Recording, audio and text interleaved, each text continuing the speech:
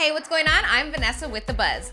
The former supermodel Heidi Klum recently earned the title Supermom. And we don't mean supermom because she's raising 4 kids, working 2 TV gigs, running a clothing line, and managing her personal life. We mean supermom like a superhero. The Project Runway host spent Easter Sunday with her family at the beach when suddenly Klum went into action to save her son Henry from nearly drowning. In an interview, Heidi said, "We got pulled into the ocean by a big wave. Of course, as a mother, I was very scared for my child and everyone else in the water. Henry is a strong swimmer and was able to swim back to land.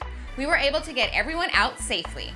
Yep, Heidi and her boyfriend Martin Kirsten rushed into the water and saved her son and the 2 nannies swimming with him. Now Miss Klum can add lifeguard to her resume. Make sure you check back tomorrow for more celeb gossip.